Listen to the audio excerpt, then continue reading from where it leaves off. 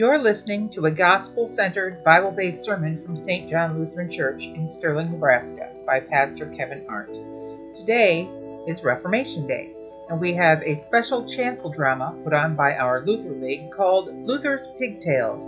It's a one-act play on the engagement of Martin and Katie Luther, written by Marion H. Youngquist. It will be followed by a brief message from Pastor Kevin.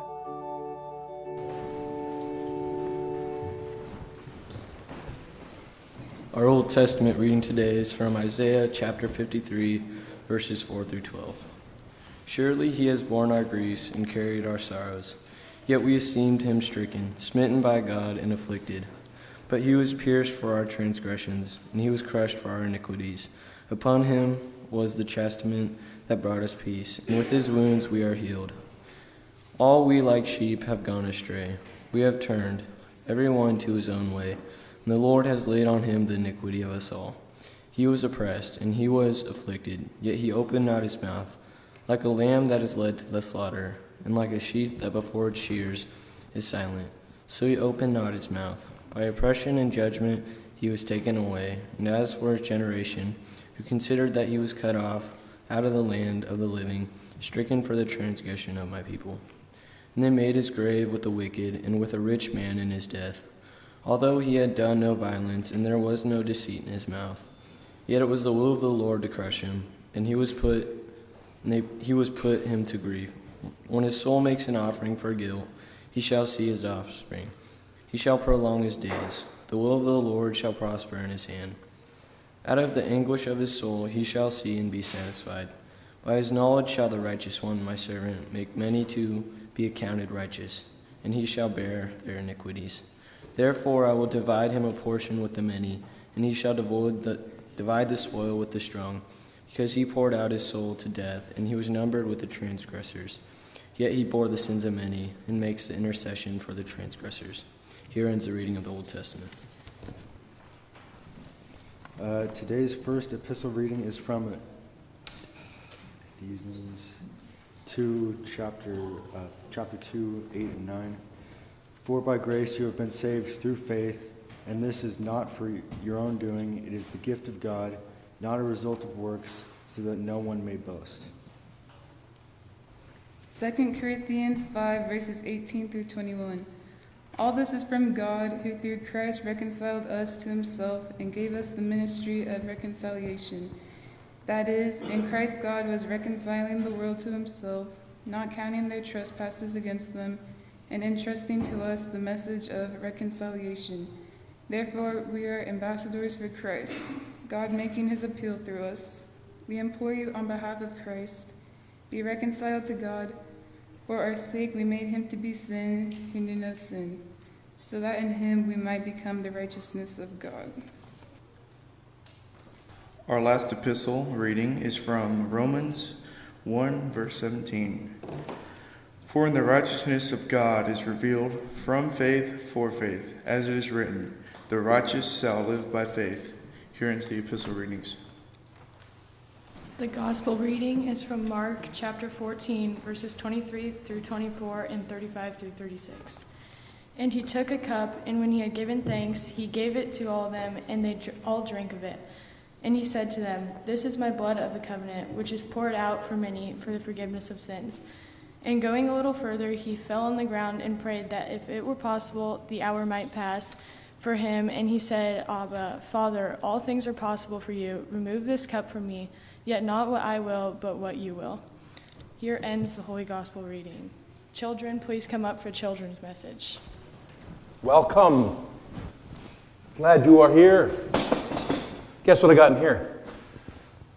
I'm going to give something to you. What do you think it is? Nope, Kleenex. There you go. There's one for you, and one for you, one for you, and here's one for you. There you go. And one for you. Anybody else you can take? You just imagine you've got one. Okay.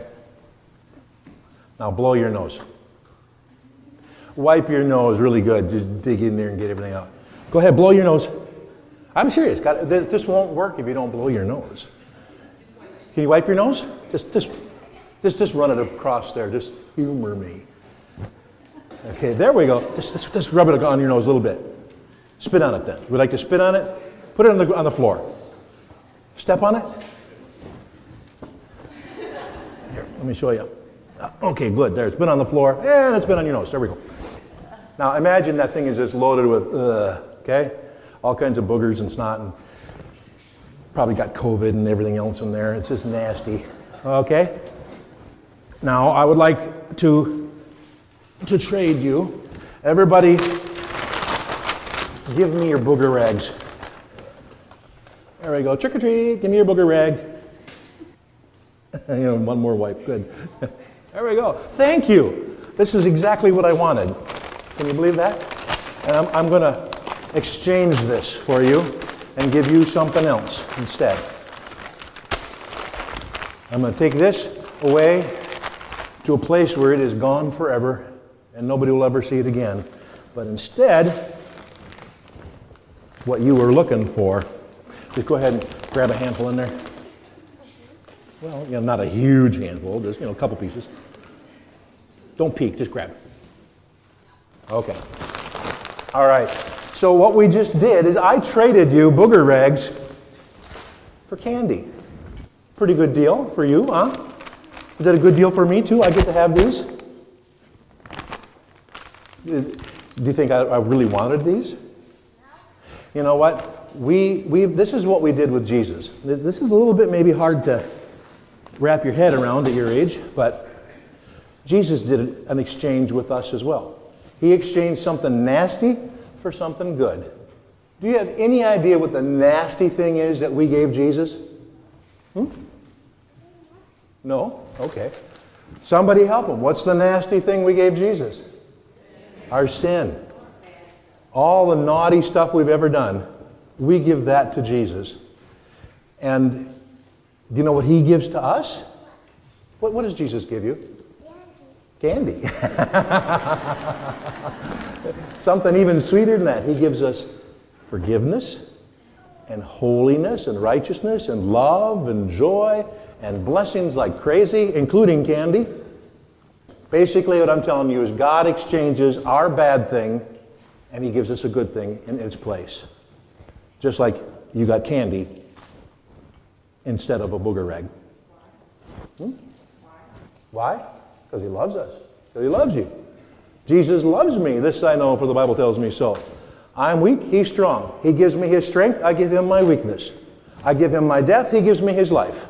I give him my sadness, he gives me his joy. I give him my ashes, he gives me beauty, the oil of gladness. Over and over and over, the Bible talks about this great exchange that we have with him. We give him something bad, he gives us something good, including candy. All right, that's it. You guys can go back. Thank you for coming. Bring some friends next time. Luther's Pigtails is a one-act play on the engagement of Martin and Katie Luther, based off of the writings of Martin and Katie Luther and Philip, written by Marion H. Youngquist. The title of this play is from one of Martin Luther's affectionate descriptions of his beloved wife. The cast of the characters are Bruno, the careless caretaker who was sleeping off last night's drinking bout; Philip, the scholarly friend of Luther in his 30s; Martin Luther, the leader of the Reformation, 43 years old, graying and worn; and Catherine von Bora, the ex-nun living in Wittenberg. Wake up, you lazy fool. Out of my way. The devil himself, all dressed in black, ready to take me. Why would the devil want a drunk like you? You flatter yourself. Up, I say. The day's half gone. It's Saturday, market day. The housefrost has already brought their Sabbath meals. Have you? No, you're sleeping off last night's binge. I had to have a pint for my terrible cough. Last week, it was a backache. True, so bad I couldn't chop kindling. Or wash, or cook. Excuses, excuses, excuses. But I can still think. We in the university... You think you are a university man? It takes more than counting empty kegs to be reckoned among the learned. But I have learned. I've learned the joy of a frothy stein with my students every Friday night. A small stein, more like a mug, really. Enough. I came to see Dr. Luther. He's in there with his books. Dr. Luther has promised that when I learn my letters, he'll teach me to read a psalm. Think of that. You and me, two educated men. Hardly. Oh, don't bother getting up. I'll announce myself. Martin. Philip, am I a star pupil? I expected someone else. Am I a disappointment? Never. If others desert me, I can still count on you, my defender in faith. But not a defender of the way you live. Must you pray 4 hours a day and forget to eat? Is your own bed so moldy that you sleep on a stool? I gave up doing laundry for Lent. Lent was 6 weeks ago. How time flies. The good doctor is very busy. I was tired last night. I fell into bed, and then after midnight, I couldn't sleep. I rose early to finish this sermon. Here in the university, we stay up past midnight. No need for you to explain. I graduated with honors from the university. I'm glad you woke me. I have an appointment this morning, but I can't remember who's coming. And this is your breakfast? I baked it myself. It sticks to your ribs. It's so hard you'll break your teeth. Martin, what will we do with you? Your food is cold, your bed is soiled. Look at your sloppy appearance. And the tear in your gown. Now, how did that happen? You hung it on a nail. You like nails. 8 years ago, you nailed a paper to the church door.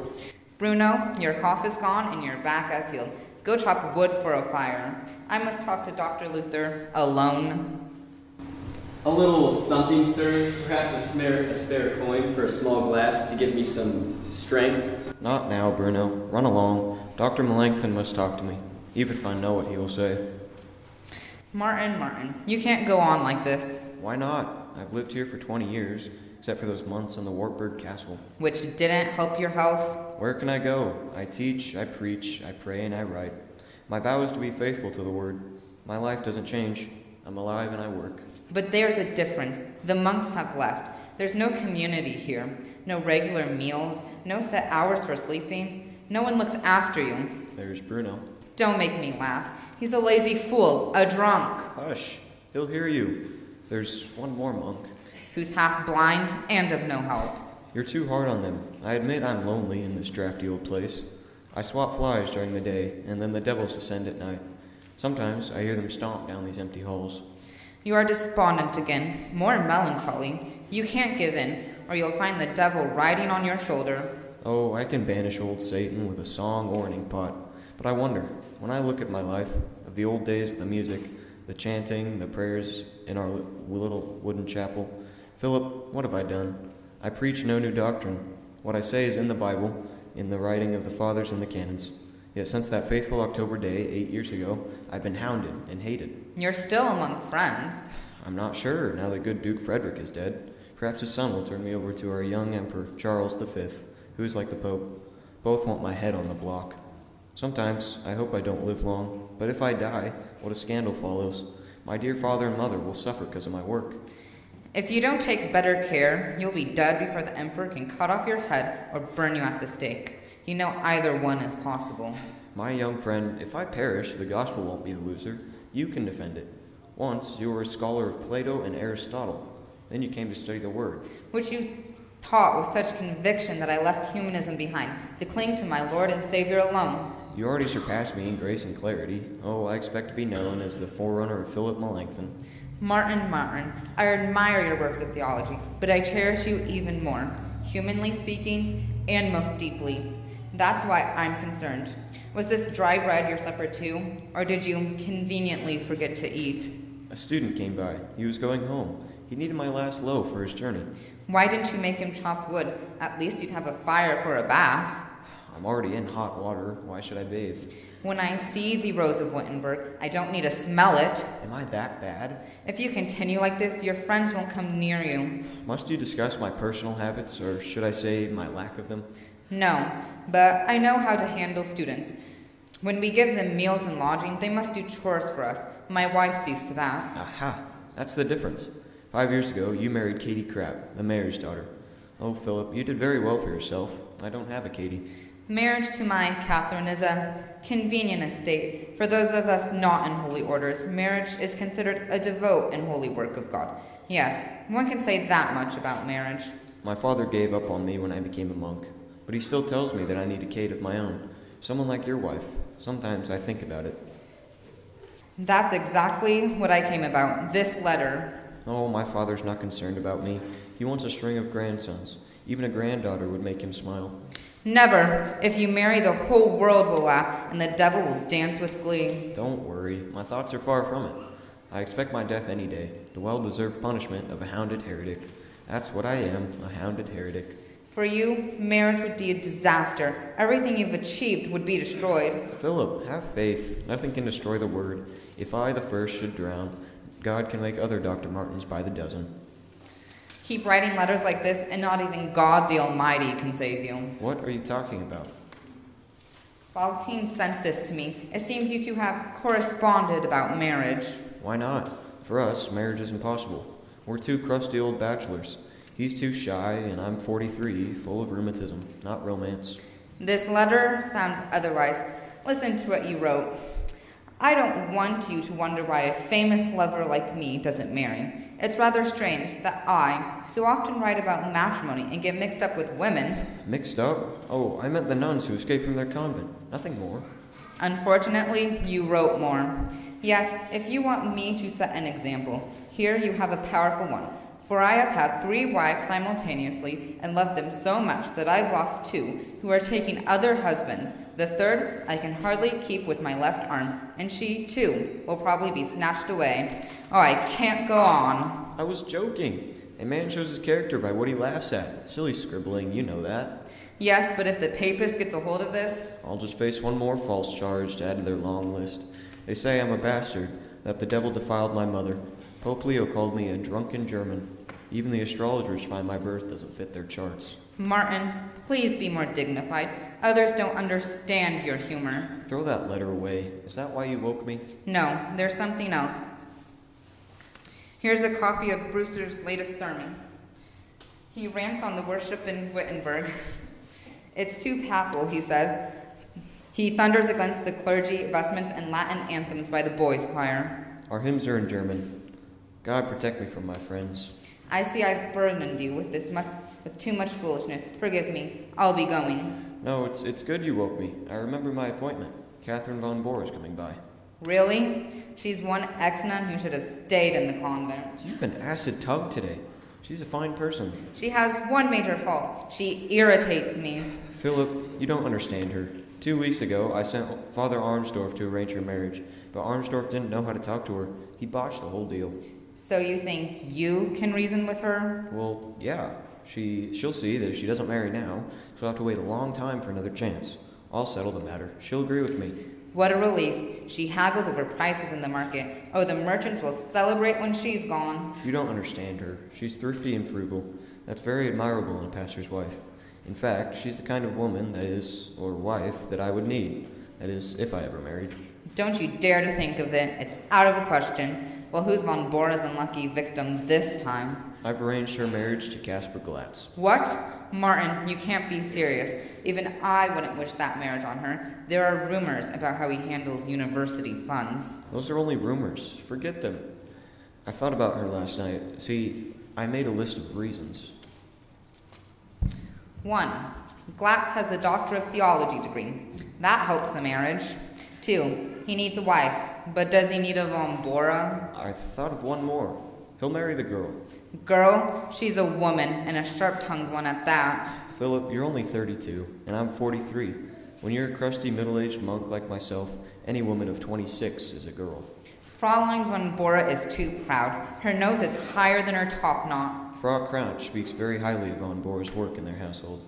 The more I see of some people like von Bora, the less I like them. She helps Herr Crouch in his apothecary shop with herbs for the sick. The gossips report that when King Christian of Denmark stayed with the Crouches, he gave von Bora a ring for services. There must be a reason.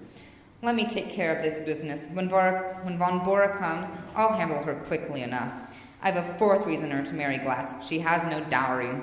True. I don't like to play matchmaker, but what can I do with leftover priests and nuns? I'll go wash up while you see her. Guten Morgen. Oh, it's you.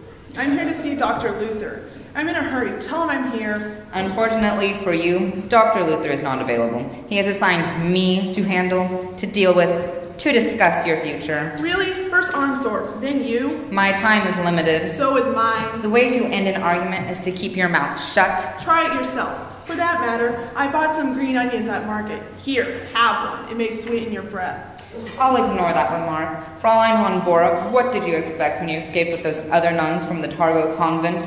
A better life than the bitter life I had behind those walls. My father put me in there when I was 9. I took my vows at 16. A life of constant labor, long fasts, little sleep, no conversation, no warmth, no love. And the only God I knew was ever watchful, severe, unforgiving. We've heard all of that before. Then someone smuggled in the 95 Theses of good Dr. Luther. They spread through the convent like a fresh wind. Next came his commentary on Galatians. At last, we found hope in a gracious God. People are sympathetic to all that. Now, if we could just... 2 years ago on Easter Eve, we nuns escaped by hiding in old barrels. What an Easter morn! After 14 years, isolated behind those heavy walls, I was reborn, a glorious resurrection. But now your idleness has gone on long enough. Idleness? Don't make me laugh. I'm a servant, up at dawn. Thank God for my convent trainings. I clean grates, I wash, I grind herbs, long hours, all for a pittance. I want a home of my own. Exactly, and congratulations are in order. Dr. Luther has arranged your marriage to Dr. Casper Glatz. Never! Call intuition, but I don't trust him. Mark my word, he isn't honest. He's an important man. He's a doctor of theology. Think of that. The wife of Dr. Glatz. Old Father Armsdorf came pussyfooting around with the same offer 2 weeks ago. I refused then. I refuse now. Be sensible. You're lucky that Glatz is willing. I told good Father Armsdorf that I'd marry him before I'd marry Glatz. He ran out the door. Look at yourself. No one wants you. You have nothing to offer anyone. Are you sure? One way to make others happy is to leave them alone. Try it. Start with me. This matchmaking is very hard on Dr. Luther. He's not well. He speaks with vigor from the pulpit. You see him only on Sunday. He has rheumatism and stomach trouble. That's no surprise with Bruno's cooking. He needs a good nourishing soup. Soothing soup. In the convent, we lived on soup and prayer. He has boils on his back. The poor man needs a good poultice of herbs. If I'd only known. This cloister is almost empty. There's no one to care for him. He needs a wife. He gets depressed, lonely. He and I are two of a kind. I know how he feels. I left the convent and now I'm alone in the world. I'm not talking about you. What I'm saying is that Dr. Luther has greater worries than what to do with you. That's my final word. I doubt it. Such a clever tongue. People laugh behind your back and call you a Vestal Virgin. Is there anything else on your mind? Forgive me, mind is an overstatement. Don't be sarcastic. It's no wonder that you're still left an ex-nun with no future. Read your Bible. The last shall be first. Fräulein, guten Morgen. Look at that sun. Listen to the birds. This is the day that the Lord has made. Let's rejoice and be glad in it. God's in his heaven. All's right with the world. The answer is no. Did I ask a question? I give up. You take over. I'll return when you're done with her. Be careful. She stings like a bee. Now, Philip, I think she's trying. Very. 2 weeks ago, I sent old Father Armsdorf to see you. With the message that I prayerfully consider marriage to Dr. Glatz. The answer is still... Wait. You'd be the wife of the university rector. Think of that. He's a very learned man. I have. It's a mistake. I can't love that man with or without his brains. Love? To love is nothing more than to wish another, quite heartily, what is good. You make it sound so simple. Love comes later. Look, Fräulein, here's the list of reasons. Call me Catherine. Some call me Catherine of Siena, behind my back. Not because of my piety, but because I know how to give orders. Catherine, I'm glad you're honest and say what you think. My answer is still no. What else can I do? Last year, I tried to match you up with young Jerome Baumgartner. Good Dr. Luther, did you really think I had a chance? Of course. I sent a letter to him after he left Wittenberg. I have a copy here somewhere. Yes, here it is. I wrote, by the way, if you intend to hold on to your Kate von Bora, then you better hurry before she becomes engaged to someone else on the scene. His parents must have choked with laughter over that. Did you really expect him to scare him into marriage with me? Me, without a dowry? He didn't answer, did he? Well, no, but then he, or his parents, were very foolish. Very foolish. Why, Catherine, Katie, you'd be a gem in any household. Dr. Luther, look at me. What do you see? an honest, upright, pious girl. You must be half blind. I'm a plain woman and a very poor one. Not quite. I hear that gloomy Dane, King Christian, gave you a gold ring. The gossips carry so many tales they'll turn into monkeys. I combed his queen's hair each morning and wiped her weeping eyes each afternoon. She wants to follow your teachings, but her brother is the emperor. She's an unhappy woman. The ring is a small one from a king without a throne. It's not enough for a dowry. I wish I could help, but I'm a poor teacher. I've no salary. When the Duke built this cloister, the Augustinians sent me as their free professor. All I get is a few guilders when I preach at the town church. The publishers print my books, but I get nothing, not one florin. Sometimes I feel like a beggar. You've got plenty of room here. You could keep students and ask a modest fee. Some professors overcharge. I wouldn't know what to ask. Look out there. It's a good place for a garden. You could have fresh beans and potatoes. I've no time for a garden. The students contend it. All they need is supervision. Good Dr. Luther, you need someone to help you. That's true. Bruno is of no help, and I need time for my lectures. Really, I'm so alone. Yes, alone. I know about loneliness. I'm lonely too. At night, the devil lies in wait for me. I say, "Devil, go away. Just let me sleep." Oh, I know restless nights too. I lie there, wondering where I'll next lay my head. Oh, I remind the devil of God's command. Work by day, sleep by night. Then he brings out a catalogue of my sins. So I say to him, "Yes, old fellow, and here's a few more you've overlooked. Put them down too." Jacob wrestles with an angel, but you always confront the devil. You tell us in church that God is our refuge and strength. Good Dr. Luther, let our Heavenly Father shield you too. You listen well. Now, let's settle your future. You'll have a good home and family, yes, and, God willing, a few little heathens of your own to convert. Katie, take my advice. Marry Glatz. No, I'll tell you the same thing I told Father Armsdorf. Before I marry that Glatz, I'd marry old Father Armsdorf, or even you. That's final. What's that? I said no, no, no, no. Before that, the other part. What else did you say? I said that before I marry Glatz, I'd marry Father Armsdorf, or you. Katie, do you really mean that? I don't know. It just popped out. I've nothing. I'm the son of a peasant. I must beg the Duke for even a length of cloth. Look at this old robe. Which I see needs mending. If I had a needle and thread. Most of the time, I'm hungry. My stomach's upset. Here's a nice ripe apple. It'll help. And I get headaches. One cartoon shows me as a monster with 7 heads. And all are filled with wonderful ideas. 100 songs and 10,000 words.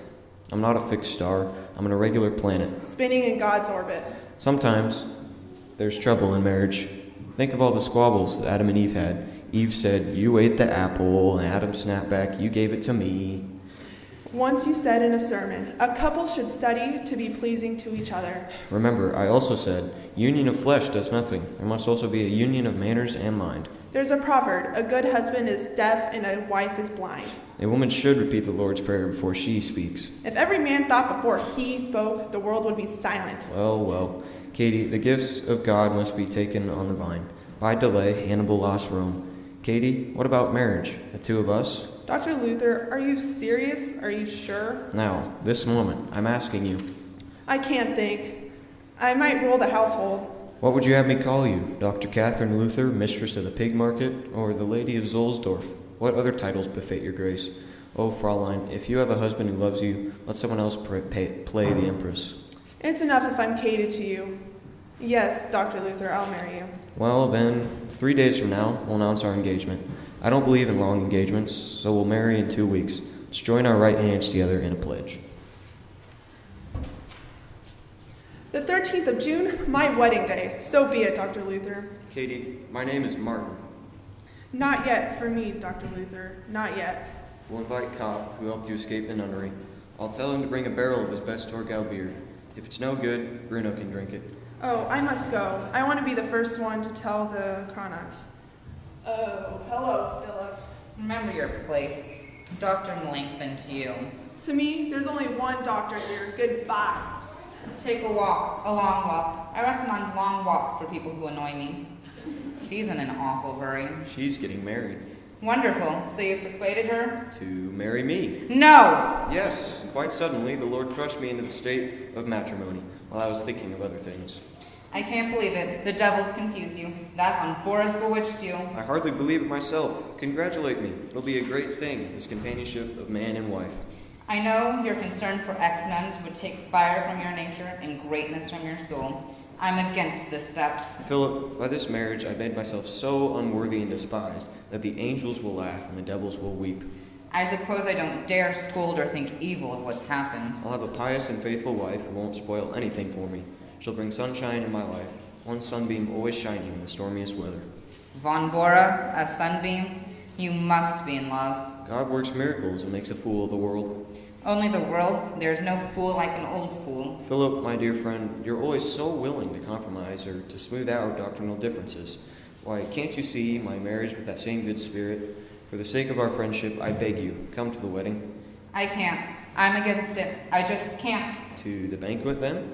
Perhaps I can bring myself to dine with you. Afterwards, we'll all dance in the town hall. This isn't like you. You appear almost intoxicated. Well, at first, love is like a strong drink. But when intoxication wears off, then comes the real love in marriage. Remember, Philip, God's earthly benefits are indeed temporary. And they don't stand still, but are running and ever on the move. Therefore, one must take hold, whatever they may be, when and where possible, so as not to lose them. Katie, back so soon? Did you expect her to leave you alone? Marriage doesn't necessarily bring peace and happiness. Dr. Luther, I need to talk to you. So now I'm the intruder. Very well, I'll leave. I will retire to my own study and consider this change. Fraulein von Bora, don't expect me to ever be your close friend. But we can both help Dr. Luther, and perhaps, by God's grace, we'll even learn to be civil with each other. Philip, look at our faces. We're happy together. Be happy with us. I guess by nature, we're all made for marriage. Martin, maybe it will make you more dignified instead of always joking. I'll send along some goblets for a gift. Goodbye for now. Now, Katie, what brings you back? Second thoughts? I can't believe what's happened. Are we really to be married? Dr. Luther, are you sure? I asked you. I believe you, quite willingly, said yes. What about your inner feelings? Your heart? Katie, no one examines his heart in his hand. Remember, someday God will ask, I fashioned you as a man who should not be alone, but should have a wife. Where's your wife? You, Katie, are my answer. I wanted to be sure. God wills that I have compassion for the poor. I know that by his grace, God will give us a happy marriage. God's grace. You always come back to that. Oh, Katie, hold on to God's word. I'll give you 50 florins if you read the whole Bible. I'll hold you to that. In the meantime, I'll hurry back to the Cronachs. They want to hear more. I'll see you later. Remember, God blesses marriage with his word. Marriage trains us in fidelity, faith, and love. Dr. Luther, look at you, standing there, preaching to the devil. Who do you see at this time, God or the devil? Pigtails. Oh, Bruno, can you believe that I'm about to be braided into my girl's pigtails?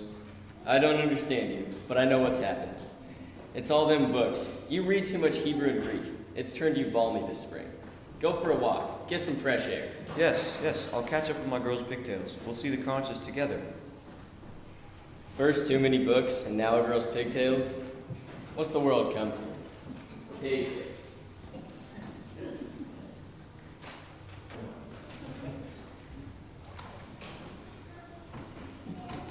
Thank you very much for the music, for the performance.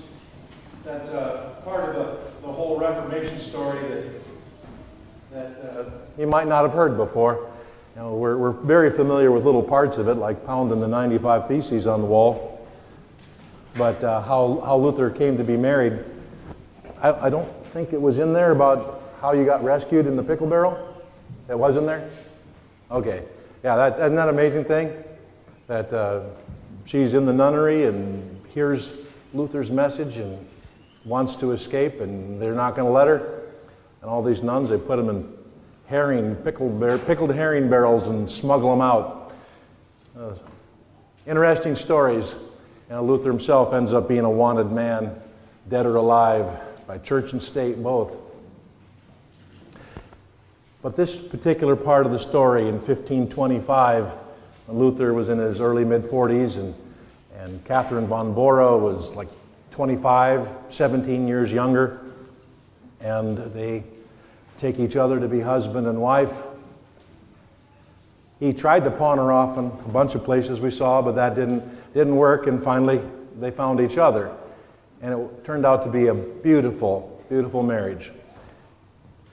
Luther said, "There's a lot to get used to in the first year of marriage. One wakes up in the morning and finds a pair of pigtails on the pillow where there were none there before."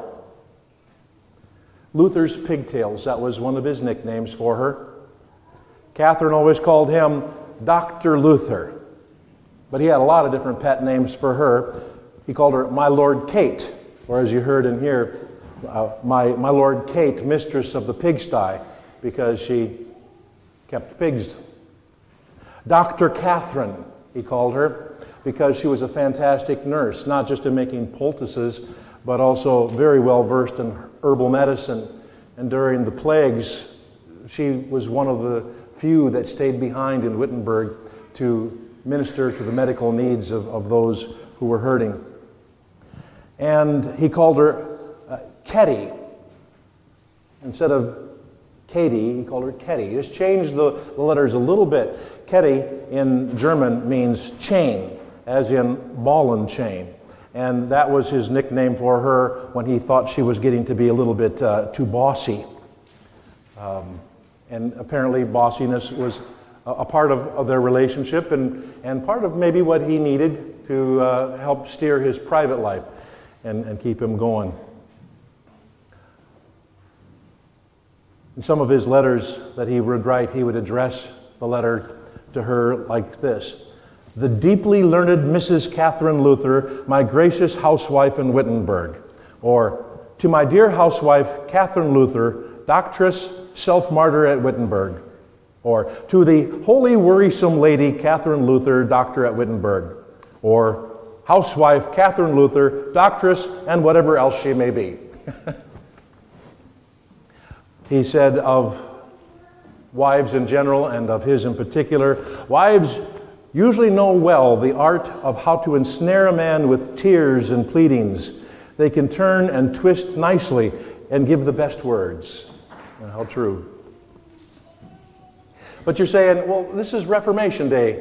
We shouldn't be talking about Luther or Catherine or their marriage.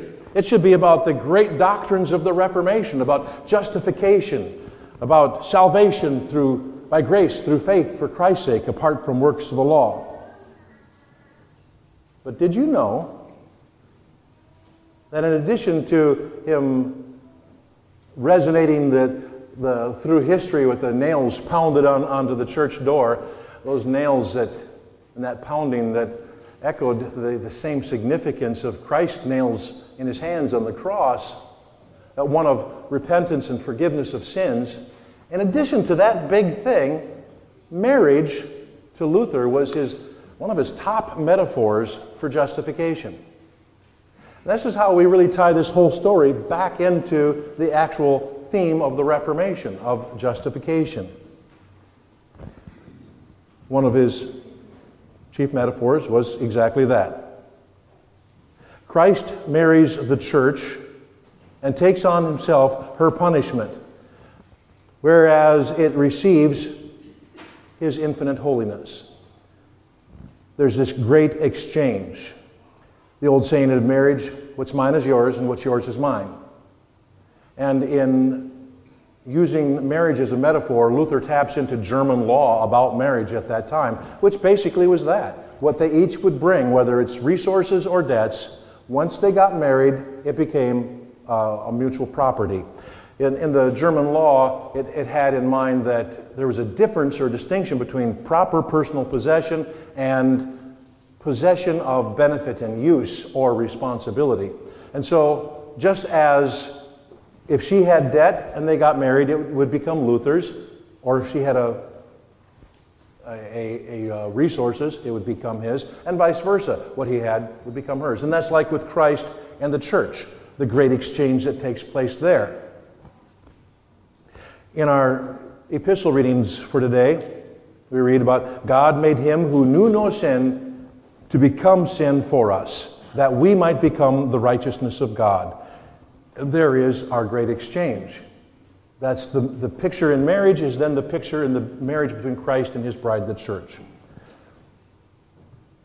I read somewhere once in the murky past that Luther refers to the great exchange. And I went digging, I searched high and low, and I could not find it anywhere where he used that phrase, the great exchange. But he did use phrases like the wondrous exchange, with the same kind of mindset. The wondrous or great exchange being the mystery of the riches of divine grace given to sinners, wherein our sins are no longer ours, but His. And His holiness and His perfection and His righteousness are no longer His, but ours. He empties Himself of His righteousness that we might be filled with it. And He takes our sins upon Him. He who knew no sin became sin, our sin. He's taken all of our evils on Himself that He might deliver us from them. In the same way, in the same manner that He grieved and suffered for our sins and was confounded, so in the same manner we rejoice in the glory of His righteousness. And that is a quote from one of his writings. Another one of his quotes, he says, "By this mystery, as the apostles teach, Christ and the soul become one flesh." And he's thinking also of marriage. "And if they are one flesh, then there is between them a true marriage, indeed, the most perfect of all marriages, since human marriages are but a poor example of this one true marriage between Christ and His bride, the church. So it follows that everything that they have held in common, the good as well as the evil, accordingly the believing soul can boast of and glory in whatever Christ has as though it were his own, and whatever the soul has, Christ takes and claims as his own. Let us compare these, and we shall see the inestimable benefits. Christ is full of grace, life, and salvation, and the soul of man is full of sin, death, and damnation. Now let faith come in between them, and the sins, death, and damnation will be Christ's, while grace, life, and salvation will be the soul's. For if Christ is the bridegroom, He must take upon Himself the things which are the bride's, and He must bestow upon her the things that are His. It is, if He gives her His body and very self, how shall He not give her all that is His? And if He takes the body and of the bride, how shall He not also take all that is hers, namely her sin? Well, I've got a couple more quotes from him that basically say the same kind of thing. There's this great exchange. He takes our sin and gives us His righteousness. He takes our death and gives us His life. He takes our filthy rags and He gives us His glorious robes. And He takes us to be one with Him in heart and mind. One flesh, a true marriage.